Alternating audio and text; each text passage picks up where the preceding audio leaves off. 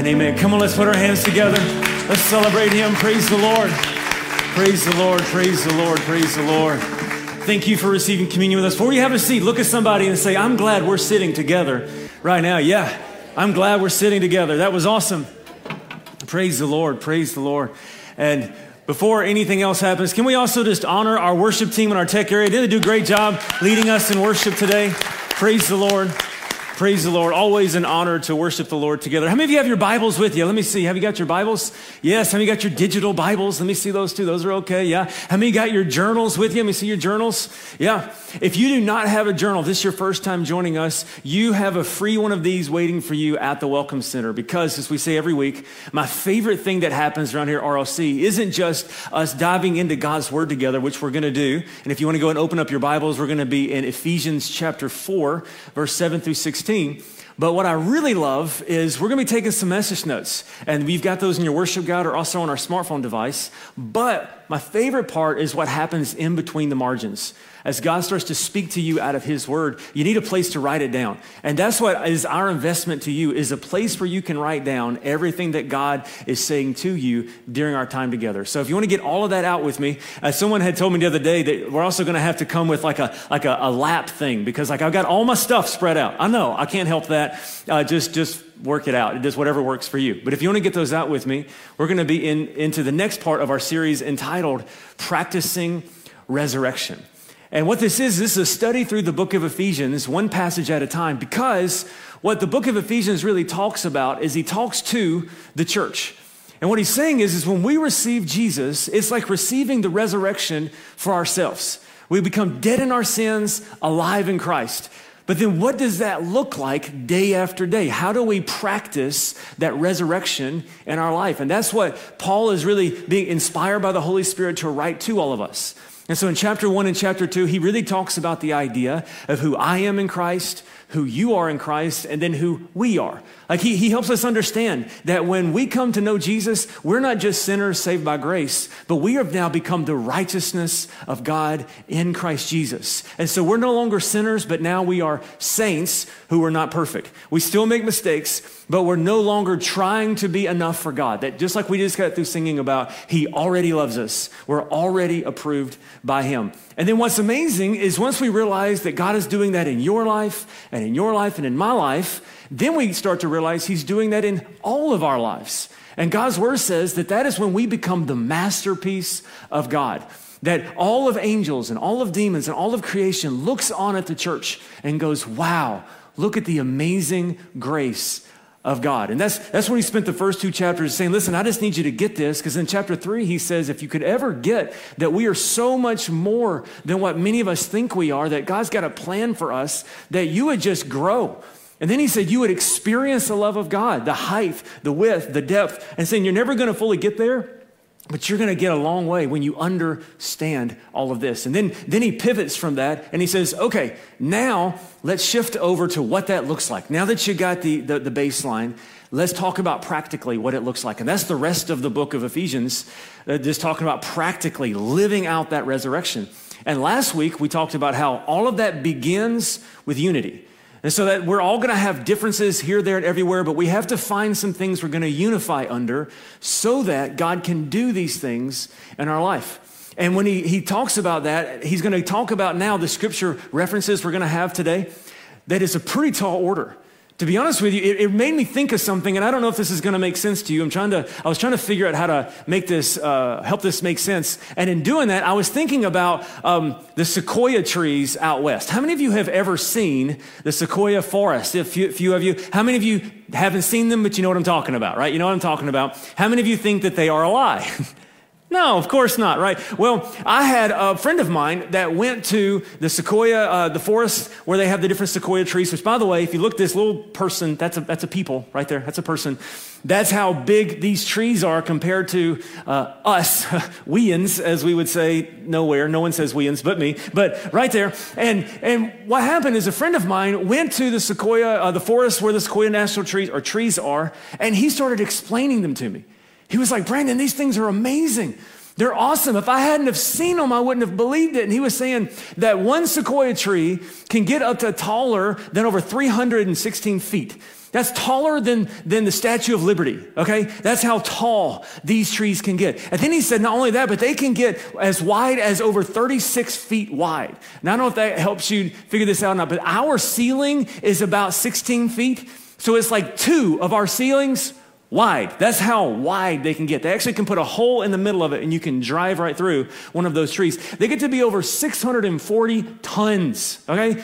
That's pretty heavy. I did some research. That's like the amount of 150 elephants, okay? That's pretty big. And then they can live to be over 3,000 years old. That means when some of these trees were babies, Jesus had walked on the earth. When some of these trees were babies, King David was possibly alive. That's how old some of these trees are. And he was talking about this, and it was just blowing my mind. And to be honest, I was like, that sounds like something out of a fairy tale. Like, I believe you. I believe everybody else who's been there. I can see pictures of it.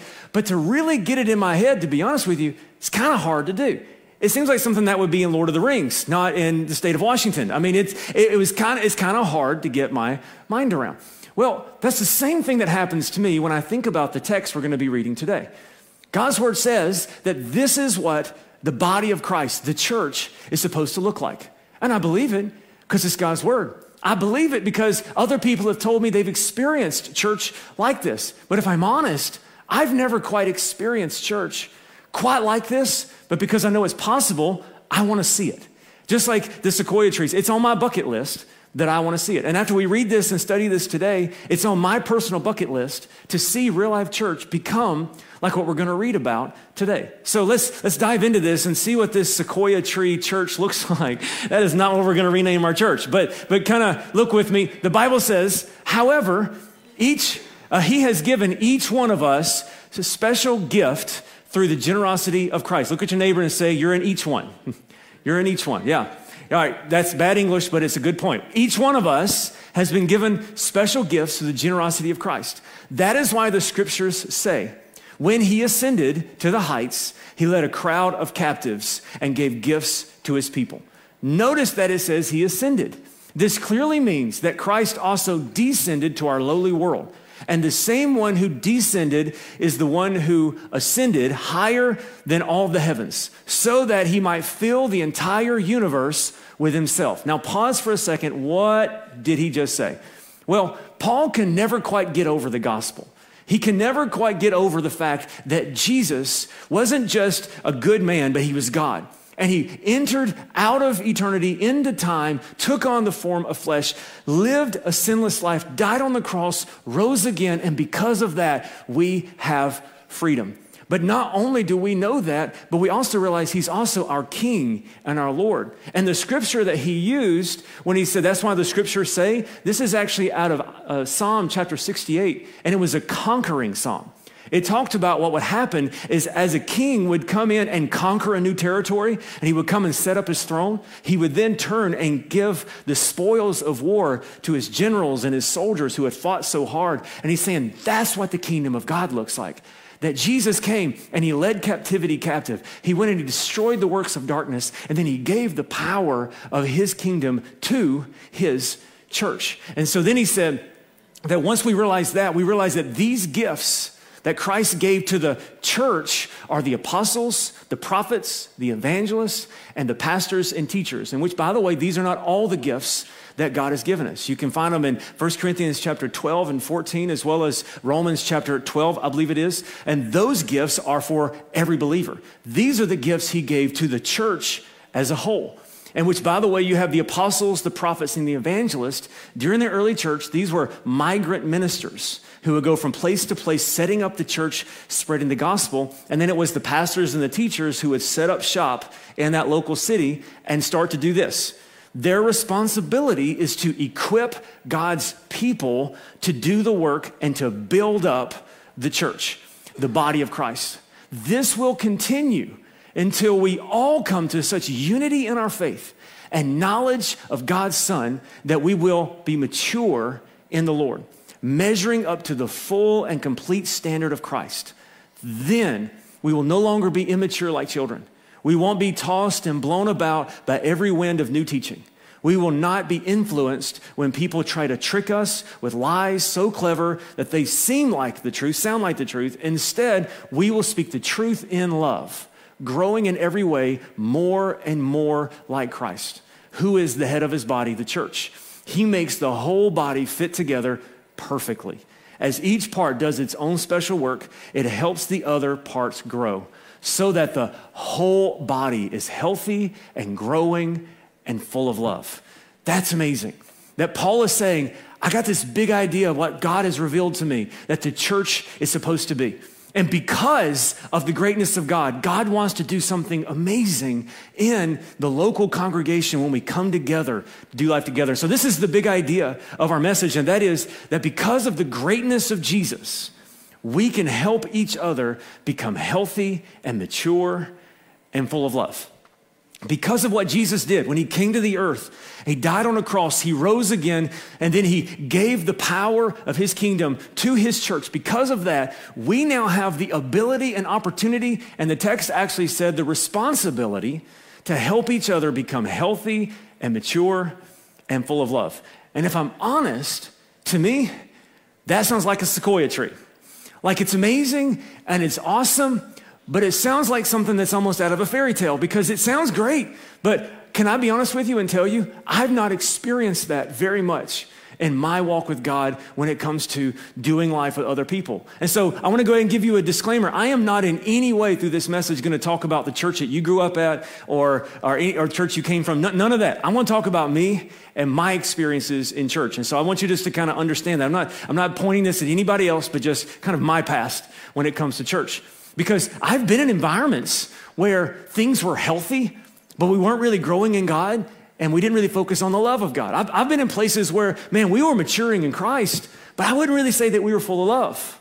And then I've had places where, man, we were so full of love, we loved everybody, we even loved your cats. And that's saying something right there, okay? But we were definitely not mature because of that, and we weren't healthy. And so it's like, I believe it's there, and I want to see it. But I've not always seen it. Because I'm going to, just to be honest with you, my history growing up in church world looked a little bit more like this. I'm going to call it the modern church way. And that is that we have people who want to be the body of Christ. But then we go to this building and we consume. It's like church quit becoming something that we are and it became a product to consume. Because what happens is at some point something shifted and it went from us being like a local body and a family doing life together, the family of God, and it became a product.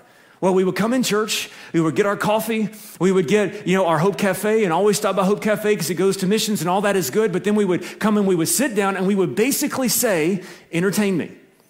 Sing my favorite songs, make it sound just like the radio.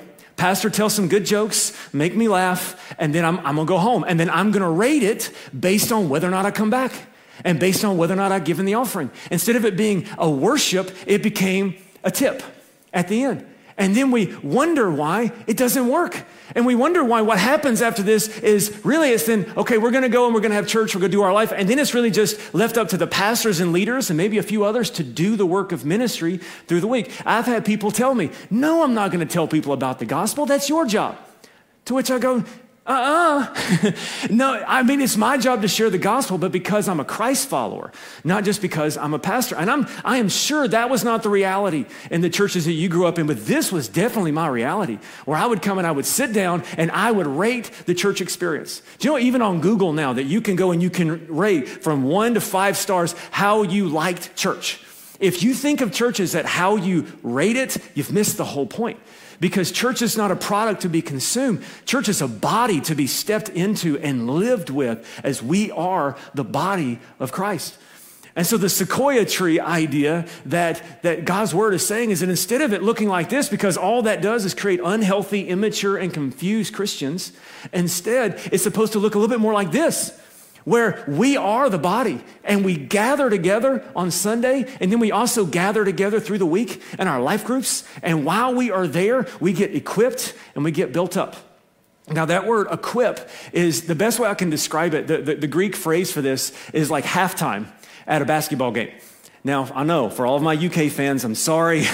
I should have picked football. I just now realized that. I'm sorry, but it's okay. I'm an Alabama fan. We live from our defeat. You'll live from yours. You'll be stronger than ever. At least that's what I'm hoping. I'll tell you next season, okay? Right? But it's like halftime, because you know what you do when you're in halftime is you go in there and the coach says, guys, it's going to be okay.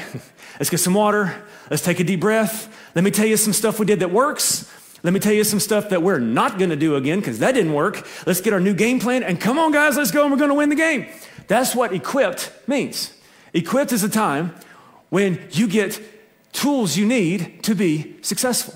Built up means empowered, encouraged, organized. That's where the coach says, come on, guys, we got this. We have beat these guys before. We're going to beat them again. And that's what that phrase is the phrase is the responsibility of the leaders of the church is to come in and to equip you with the tools you need, build you back up again, and then let's go out here and let's win the game.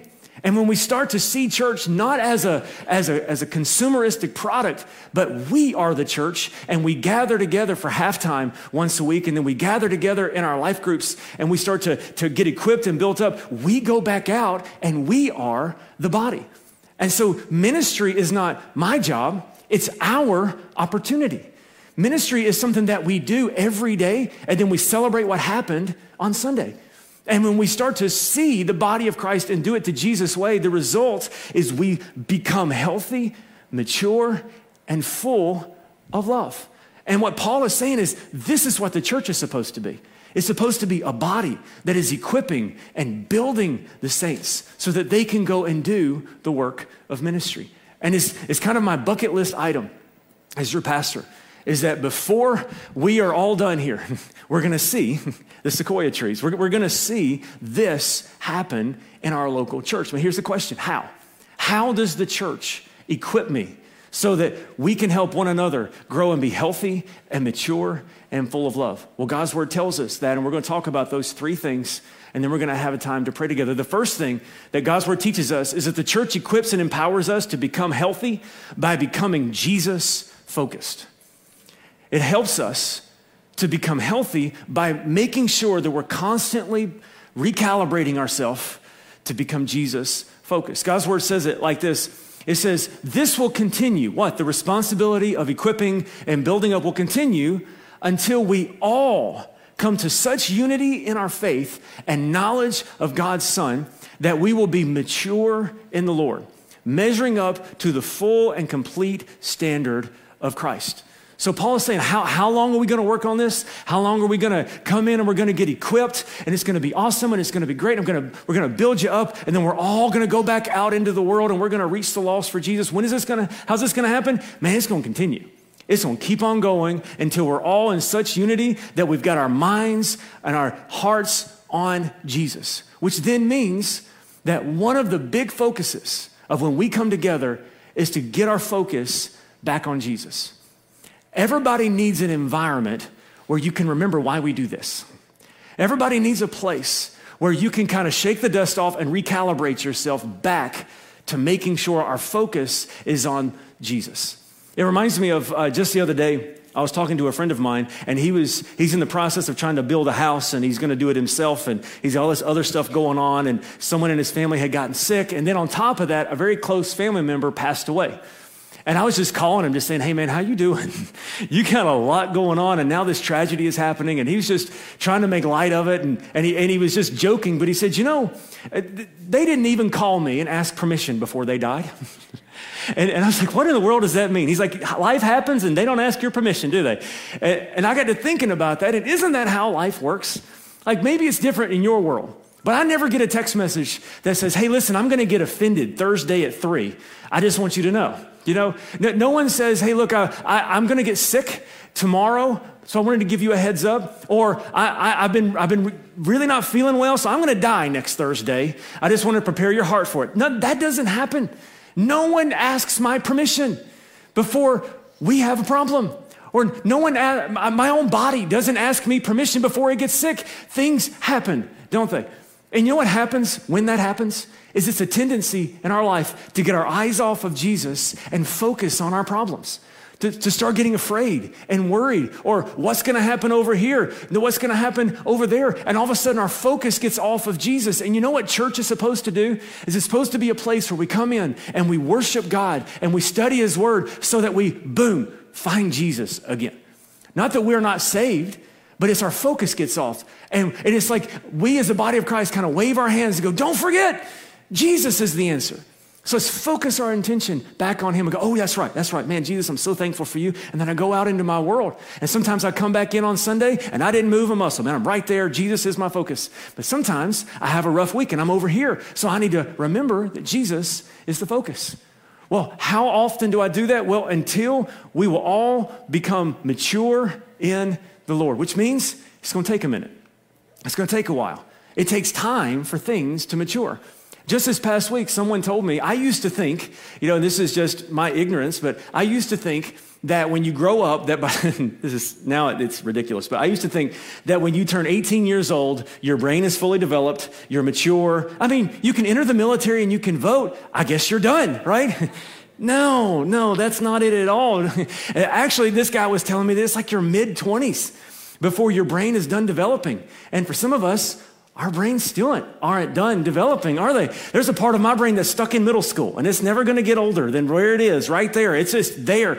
And so it was just like as long as I thought it took to grow a person, you never stop growing, and we all mature at different levels. And so what God's word is saying is, man, we're going to continue to recalibrate and focus on Jesus. And it's going to take a minute. It's going to take a while. So just settle in and let's focus on Jesus. And it reminds me of this idea that I don't know if you've ever done this or not, but I was studying this idea of just people looking at stars for navigation. And nowadays you have GPS, and they don't need such things as nature, But back in the day, even before they really figured out how compasses work, if they were going to cross a body of water, they would look at the sun to get a general idea, but they waited until nighttime. Because at nighttime, they knew all the constellations in the sky, and they knew where they were trying to go. And at night, they would recalibrate to make sure they were going the right way. And so sometimes they would be looking and they were trying to go this way. And then throughout the day, as it would get cloudy or whatever, they may be, now at night, they're seeing, they go, okay, look, there it is. So just a little bit, we're back where it needs to be. And sometimes they would go, and by the time they got to that night, they're way off track. Here's my question for you. When you come to church on Sunday, do you give yourself a moment to just, where are you, Jesus? And whatever it takes, I'm going to reorient myself with you, because that's the most important thing in my life. Or is that a sequoia tree? I've never seen it. I hope it's true. I don't know. What if it could be? What if we could come to church on Sunday and we just take everything else and put it to the side? It's very important. Absolutely it is. But is it more important than Jesus? No. So for a few moments, I'm going to put it to the side. I'm going to say, where are you, Jesus? And whatever I have to do, I'm going to reorient myself with you, because you are what it's about. And that's one of the things that the church does, is it helps us to find Jesus every time we gather on Sunday in our life groups, just to remember who this is really about, and that it's all about him. And God's word tells us that because of the greatness of God, that we are able to be equipped and empowered through the local church, the body of Christ, to be healthy by focusing on Jesus. The second thing God's word tells us is that we are equipped and empowered to become mature by becoming theologically stable. Now, don't let the word theology throw you off there. It's theo is the Greek word for God, and ology is study of. So it's a study of God. Like, you ever biology? Bio is life, ology is study. So it's a study of life, study of God. And what the church is supposed to do is the church is supposed to be a place where we get to know God, we get to understand who he is, and we know who he is, and we know who he's not. God's word said it like this. It said, we will no longer be immature like children. We won't be tossed and blown about by every wind of new teaching. We will not be influenced when people try to trick us with lies so clever that they sound like the truth. And so these stack on top of each other. He's saying the very first thing that the church is supposed to do is it's supposed to help us reorient ourselves and focus on Jesus. That's why every Sunday we will say, maybe your next step is that you don't know Jesus. You're starting to see where Jesus is, and you realize you're not even on his map. Well, that's okay. Jesus loves you, and he wants to meet you today, and you can receive Jesus. But then once we're there and we reorient ourselves, then the second thing is that once we focus on Jesus, the second thing is we get to know who he is. So we also know who he's not. Because what this teaches us, and I think this is true, is that we all start, it says, no longer immature like children. And I'm not trying to criticize you in any way, but I know when I first gave my life to Christ, I didn't know near as much as I thought I did. And I grew up in a pastor's home. I could quote all the scriptures. I thought I knew it all. But when it came time of doing life with God, I really would describe myself as immature like a child. I just didn't know anything. And just like when you have a newborn, we've had so many people have babies lately, don't drink the water, okay? Unless you want to have kids, because they're everywhere up in this place, all right? But when you have a brand new little baby, man, I think they're fragile. I know they're not as fragile as I think they are, but man, they're new. You got to take care of them. You got to watch over them. Why? Because they're babies. But the hope is that they don't stay that way. If that baby never grows and never develops, at some point, something is not right, and you have to start seeking help because this baby should be developing. And for some of us as Christ followers, we're born into the kingdom of God, but we don't grow. And for a while, you go, that's okay. It takes time. But then after a while, if you're not growing, we start going, something's not quite right here. Maybe we need to figure this out because you should be growing and developing. And so when we come to church, and we are the church, not just going to, but so we do life together as the church, and then in life groups we do life together, the first thing that happens is we start to grow healthy by focusing on Christ, and then we start to realize that as I grow, I'm no longer immature like children, because when you're in that place as a Christ follower, man, it's so easy to get tossed and blown about by every wind of new teaching. And then it's also easy to be influenced by people who try to trick us. And so I want to tell you this right now. There are people in your life who believe things that's not in the Bible, but they're not trying to trick you. They just don't know. They heard this from somebody else and they think it sounds true, and so they're going to give it to you. And that is one way that sometimes we can get away from Jesus, is because just as friends, we start talking about something and it's not actually in the Bible, and we get all kinds of messed up, and it's kind of like getting tossed and turned because we don't know what to believe, we don't know who to believe, and we just get confused. But I also want to tell you that there's people possibly in your life, especially if you are on social media, who are not confused. They don't want you to believe the truth. They've got a different idea, and they want you to go that way. And they're going to sometimes take some of this, and they're going to try to trick you, and it's going to sound a whole lot like truth. And if you're not careful and you don't understand what the truth is, 1% off is going to sound really good. And before you know it, you're way over here into error and don't even know how you got there. How do we combat against that? Is number one, continuing to focus ourselves on Jesus, and then making sure the church is a place where we can find answers. I want to be honest with you and tell you that I grew up in a church environment that you didn't go to ask questions. You were just supposed to, there it is. You couldn't look it up, you couldn't figure it out, you just supposed to. Just believe.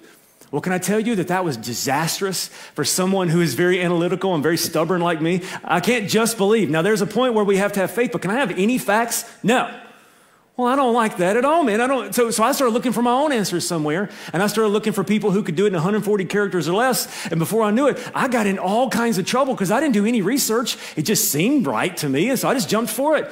Well, the problem was man, I got so confused. And so this is the very best way to describe my relationship with God for years, is I would run over here to this thing, and I'd run over here to that thing, and I just ended up being so confused. And then I would ask my brothers and sisters in Christ, and they would say, just believe.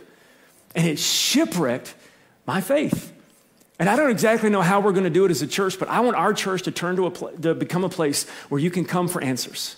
That you can come and we can give you resources. And I'm not going to give you quick answers, but I'm going to tell you where you can go find the answers, because I want you to learn how to research things first. And that does not mean go to Google and look at the first blog and just might as well, they must be close to Jesus, because that doesn't always work. But to be able to actually study to know what's going on, because if you're not careful, something can sound so close to right, but it ends in a bad place. Let me give you an example, because the church is the place we're supposed to have answers. Here's one, and that is every wind of new teaching that sounds like truth, progressive Christianity, and deconstructionism.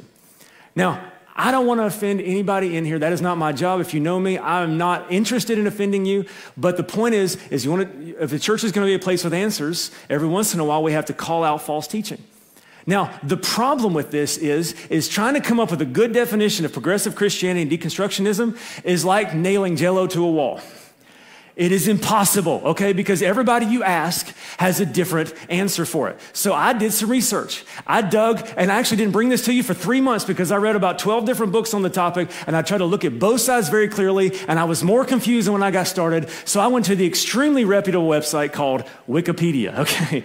And this was pretty close, okay, to what most places were saying. And that is, so listen to how sneaky this is, okay? Look, a willingness to question tradition. Okay, fine. Acceptance of diversity, of course. Strong emphasis on social justice, yes. Environmental stewardship. I had no idea what that was. It took me a while. And so I was like, okay, I don't really know what this means. That is extremely foggy and hazy, but okay, all right. And so what happened is then I started to engage with people and have conversations who were claiming that they were progressive Christians and they were in the process of deconstructing their faith. And I said, okay, let's talk about it. I had about 7 different conversations with people, and they all basically said the same thing, some more, some less, but all basically was this, and that is that the reality is when you get down to the brass tacks, that many people who promote this deny the deity of Christ. Instead, they say Jesus was just a really good man. And he tapped into the nature of Christ. And so if you're good enough, you can tap into Christ consciousness, which is New Age. It's not Jesus. Necessity of salvation. You don't have to be saved because you're already awesome. You just make mistakes from time to time. So you're not a sinner and need the blood of Jesus. You just need to act better sometimes. You're already pretty cool. The liberty for all, that they actually deny that. They don't believe that we all have equal access. Some are better than others. Authority of Scripture. According to them, the Bible's not inspired, just the parts they like. And I'll be honest with you, because I've asked other ones and they say, well, I don't read that. Well, that doesn't work quite like that. The sanctity of human life. In other words, they start to say that whatever you think about life is what works. And so if you think that pro-life is awesome, great. If you think that pro-choice is awesome, great. The reality is they attempt to make everybody happy, which means they believe in nothing. And so when I got to it where I'd ask all 7 of them, I would say, where did you get this? This is not in the Bible. Where did you get this? They all said basically the same thing. Well, it seems like what Jesus would say. According to who? According to me. Well, at that point, we have to take the phrase Christianity and just call progressive spirituality, because you're no longer following Jesus, you're following yourself. And I want to be honest with you and tell you, I'm not cool enough to make my own decisions all by myself. I need someone bigger than me to tell me this is how life is supposed to be in His Word, because I sometimes get it wrong. And so I need a higher authority than me to tell me. But here's the thing, is that if we don't dig into being the body of Christ and we get out on islands in different places, well, then this right here comes up and it's 1% off, and sometimes much more than that. But since we don't know what the Bible says, could be true. And so we find ourselves tossed and turned by every wind of doctrine, and we find ourselves deceived because it sounds true. And there's even more. It's the idea of where are you going to go to find out what love is love means? Can I trust the Bible? The 1% off things. That's the things that make you scratch your head, but someone says it's in the Bible. Do you look it up? No. Look it up. See if it's actually there. And then if you love Jesus, right? Of course I love Jesus. Well, then you need to vote like me. Does Jesus have something to say about those different things? I don't know. Maybe we should look it up in the Bible and find out. What's the answer to all of these things? The church is supposed to be. But instead, as a Big C church, we've been so busy building buildings and building kingdoms for ourselves and building numbers and building all these other things. And I'm all about building buildings. We're in the process of starting to look at that right now. But it's only secondary to Jesus.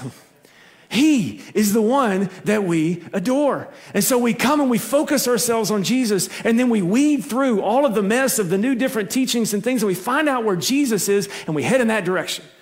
And so as a church, it's like a sequoia tree. I've never seen it. I'm sure it's out there. Other people have seen it, but it's the bucket list of my life to be that kind of church, where we can come in here on Sundays. We can come into our life groups, and we can focus on Jesus.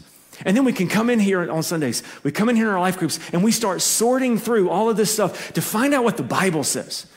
That's why we have focused and we changed our whole teaching style of ministry to passage by passage going through the Bible, because there's so much there that we've never been exposed to, but we're going to fix it one small step at a time, because God's Word says that's what the church is supposed to look like.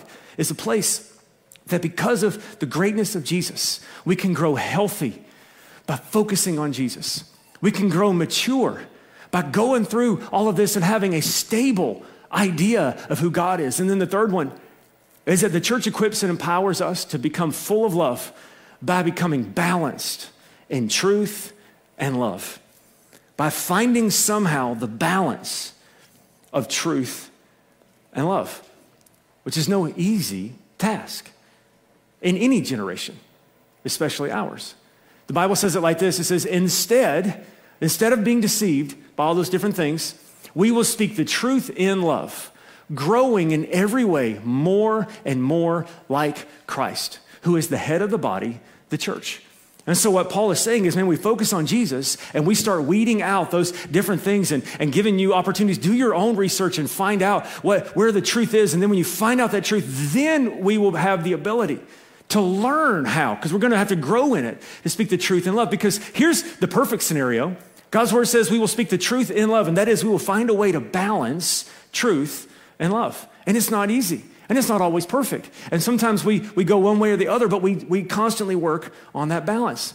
But the problem is if we don't focus on Jesus and we don't know who Jesus is, then we get all kinds of confused and we get intimidated and we get insecure about it. And so what we tend to do sometimes is we tend to focus more on love. I just want to love people, which is amazing. But the problem is that if you only focus on love, truth slides off and gets lost somewhere in the process. I didn't realize how dangerous this was one time until I had a friend of mine who was struggling with a sin issue in his life. And I had the relationship. I don't think it's wise at all, unless God speaks to you specifically. It's not wise at all to speak into someone's life that you don't have a relationship with. And I would, you never speak into someone's life that you have not cried and prayed and wept over first to ask God to open the door. And God had opened many doors for me to speak to him about a sin issue in his life. But because I wanted his love, I wanted him to like me, I was afraid to be truthful with him. And so I just said, I just want to love him. Well, the problem is he ended up experiencing some terrible situations in his life because that issue is a blind spot in his life. And he came up to me later and he said, Brandon, did you see this thing going on in my life? And I was honest. And I said, yeah, I saw it. Why didn't you tell me? Well, I was just praying for you and I was just loving you. And he said, you mean to tell me that God never opened a single door?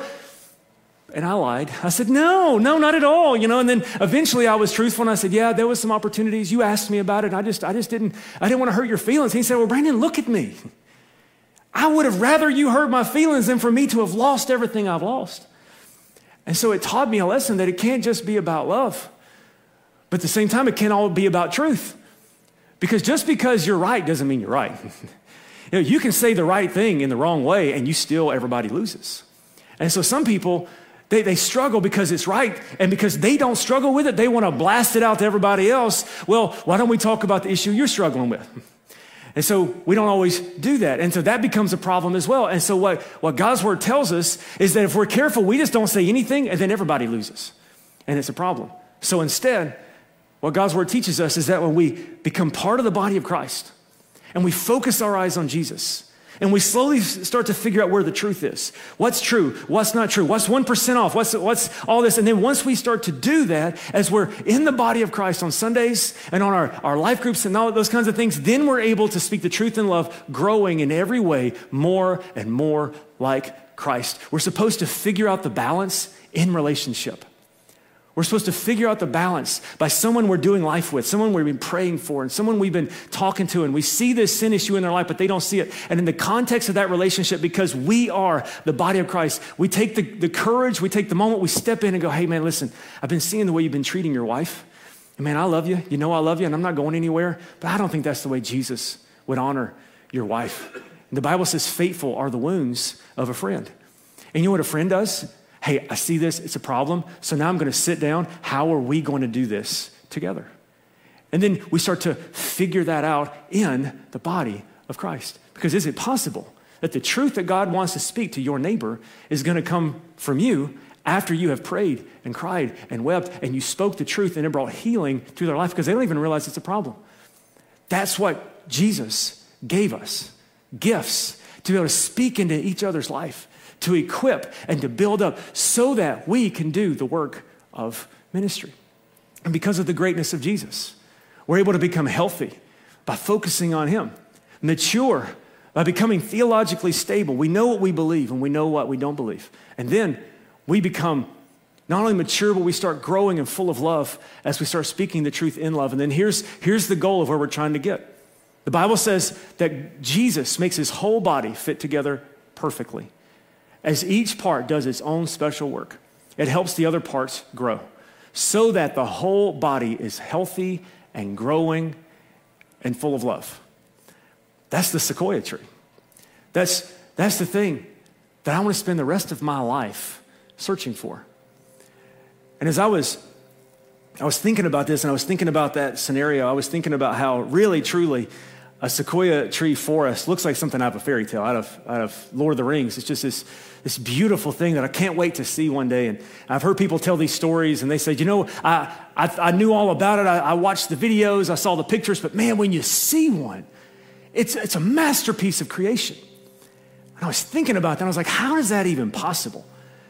Because the trees in my backyard don't look like that. The trees in my backyard don't get that tall, they don't get that wide, they just not. And I was looking at it, and I was like, how does that even possible? So I got to researching and doing different things, and part of it has to do with that's the type of trees they are. But at these various different places I was looking at, they were saying there was this one thing that helped these trees grow so tall and wide. And it was this, that let's say these are the sequoia trees. Those are really big, and they're beautiful. And they said the one thing that help all these trees grow are their root systems.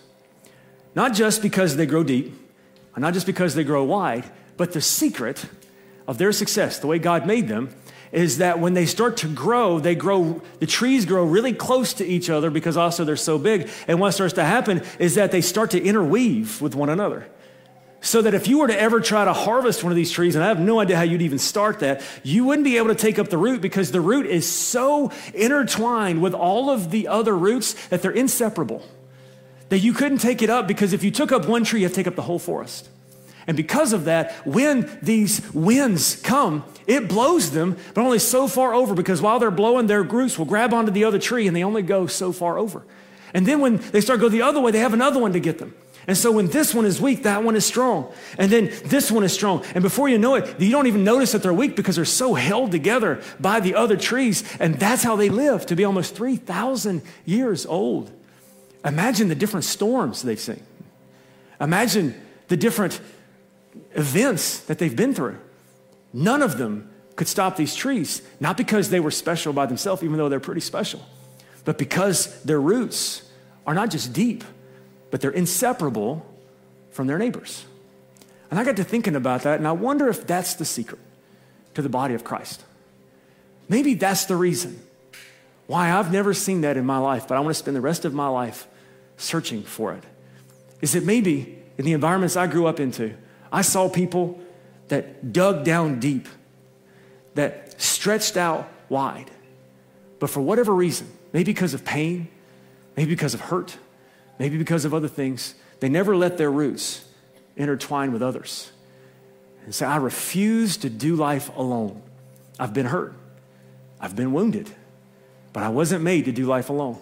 And so I will choose to forgive because forgiveness is first a choice, not an emotion. And I will interlock myself so that I can grow and become everything that God has created me to become. And I wonder if God may want to use you to be your neighbor's next miracle. Is it possible that sometimes God will do something supernatural and he will move in your life without anyone else's assistance? Most of the time, though, he will use his body to work out his miracles. And I don't know how that may look for you. Maybe for you, it's going to be that you stop trying to carry the weight all by yourself. Maybe for you, it's going to be where you ask your neighbor, I can't do this on my own. There is no shame in saying you need someone else to walk alongside you. The shameful thing is when you destroy yourself because you didn't have enough confidence to ask for help. Maybe that's you. Maybe it's time for you, someone else, to extend that grace to someone else. But I wonder if the church could be someone else's next miracle. Maybe. But what it's going to take is it's going to take all of us becoming the body of Christ, becoming equipped and built up so that we can go and join the game and becoming mature, becoming where we're getting healthy and where we're full of love. And I want to ask you this question as we get ready to pray. The bands get ready to come up. And I just want to ask the question, what is the Holy Spirit saying to you right now? What area do you need God to do in your life? Maybe in honesty, and it's just between you and the Lord, you've gotten off base. You've gotten kind of messed up because you started reading the blogs and looking at the social media stuff, and you've gotten confused in your faith, and you're starting to realize that, like, I don't even know what's true anymore. You know, that's an amazing place to be, because that's where you start your journey to coming back to that center of where Jesus is. So maybe in just a moment when we have a time of worship, that needs to be your prayer. God, I pray you'll open my eyes to see you more clearly. It's a beautiful prayer. Maybe you're in here and you struggle because there's some people in your life that you want to take that step with them. You see maybe some issues in their life, but you need to pray and ask God to help you develop a relationship with them so that you can be the body of Christ together. I don't know. Whatever it is that you need to do, there's an opportunity here in a moment for you just to bring it to the Lord. But I want to maybe talk to one specific type of person today, and that is you've gotten your focus off of Jesus. Now, maybe you're in here and you don't have a relationship with God. I'm so proud of you for being here. And in just a moment, there's going to be an opportunity on the back of your Connect card as a prayer that you can pray to receive Jesus. What that is that's repenting of all of your sins, turning everything you have over to Jesus. That's what salvation is. But maybe you're in here and you know Jesus, but you're having trouble finding him right now. The issues of your life have gotten so big that you found yourself focusing more on the next rent payment, the relationship issue, your marriage, your kids, your job, and it's taken away your joy from Jesus, and it's been filled up with worry and fear. Can I tell you, it's okay. We all do it, but that's why we're here, is to focus back on Jesus. In just a moment, we're going to give you an opportunity to respond, to maybe come up here and pray, maybe go have someone pray for you in the back. But do you need to focus on Jesus again? Let's pray that right now. God, thank you so much for today. Thank you for your blessings and your mercy, God. Thank you that you know us and you see us. And Lord, I believe in this moment that you're speaking to many of us about many different things in our lives. You're speaking to some of us, Lord, that it's time for us to remove the lies. It's time for us to dig deep, to know who you are and why we're here. Others of us, God, it's time for us to take some steps of faith. Faithful are the wounds of a friend. Some of us need to receive some of that. Some of us need to give some of that. Right now, Holy Spirit, I just give you permission as we sing this song just to speak to our hearts. But I just pray specifically today for those who would say, Pastor, I've lost my focus. I've let fears, worries, conflict, issues, I've let all these different things cloud up my judgment so that I don't see Jesus like I need to. Lord, for those people, I pray that you will reveal yourself to them. As they come up forward for prayer, as they go receive prayer by our prayer team person, I pray that they will see you more clearly so that we can follow you with everything that we do. In Jesus' name we pray. Amen. Amen. Would you stand with me all over the house this morning? The band is going to lead us in one final worship song. How do you need to refocus on Jesus? Do you need to come up front and just lay it all back down to him? Do you want someone to lay hands on you and pray with you? Because sometimes the weight gets too heavy to carry by yourself. How do you need to recalibrate and to focus on Jesus? Let's do that today.